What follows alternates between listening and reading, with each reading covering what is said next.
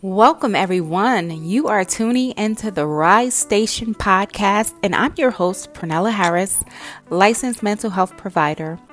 And here I discuss mental health and wellness tips. So if that's your thing, you're in the right place. If you're joining me for the first time, welcome. Do me a favor and hit the subscribe button so that you get an alert every Monday at 7 a.m. Eastern Standard Time when I upload a new episode. Please go ahead and share this podcast out to your friends and your family and your loved ones so that they can be on this healing journey with you. Well, everyone, spring is here. Many of us are doing our spring cleaning, getting rid of stuff, and now welcoming in the new season. You know, the weather is changing here in the Northeast, and it's just a beautiful time of year to do a mental health reset. So what are some ways we can do some spring cleaning as it relates to our mental health and our wellness routines? So we're going to get into that. Today's episode will provide some ways to check in on your mental health. All right, but before we get into that, let's hear a word from our sponsors. This podcast is brought to you by Restorative Family Services. We are a behavioral health practice. Our mission is to provide quality, affordable, and accessible mental health care to the Commonwealth of Pennsylvania. If you are struggling and in a dark place, we are here to help. Visit our website at www.restorativefamilyservices.com.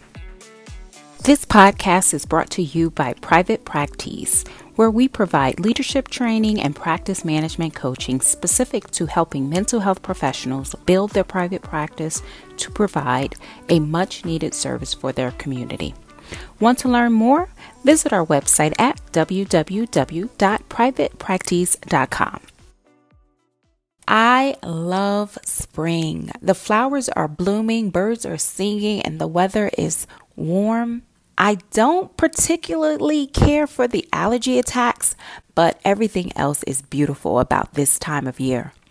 When I think of spring, it is about a death and rebirth, or releasing of what no longer serves us and cultivating new seeds that we want to sprout and grow and bloom. Whether that be our mindset, relationships, jobs, or so on, it is also a great time of year to do some self-reflection to see if we are on track with our annual goals we set at the beginning of the year. So I've come up with a list of things that you can do right now to reset for spring. Okay, I like to think of it as a spring reset for your mental health. All right, so without further ado, let me go ahead and get into this list. Number one is make a list of things you must release, get rid of, eliminate, right, from your life. Because we want to make space. We want to make space to cultivate new things. But before we can do that, we have to do some work on what is no longer serving us, some things that we need to clean up, some things that we can eliminate that are just outdated. It could be outdated mindset. It could be perhaps friends we no longer align with. It could be a job that we no longer find fulfillment in. It could be unhealthy habits, smoking, drinking, overeating. It could just be how we speak to ourselves, maybe overgiving, oversharing, overcommitting. But whatever it is, make a list of the things that you need to get rid of. Number two is make room. We now need to clear a path for things that we want. So we need to make room now that we have our list of things that we need to eliminate. We now need to begin the process of purging those things out of our life, clearing a path, making room for what it is that we want. So we need to take some action. So in order to make room, we have to put due dates to the things that we need to get rid of and eliminate. Okay. Number three is make a list of the things you want to keep. So what things are going well, right? And how can I maintain my progress with the things that I want to maintain, with the things that I want to keep? If you made some changes in your life, now is the time to check in with yourself. What's my progress? Are any adjustments needed for me to continue to do well? So this is your keep list, right? So make a list of the things that are going well and check in on it, right? Number 4 is jot down what new seeds you want to plant.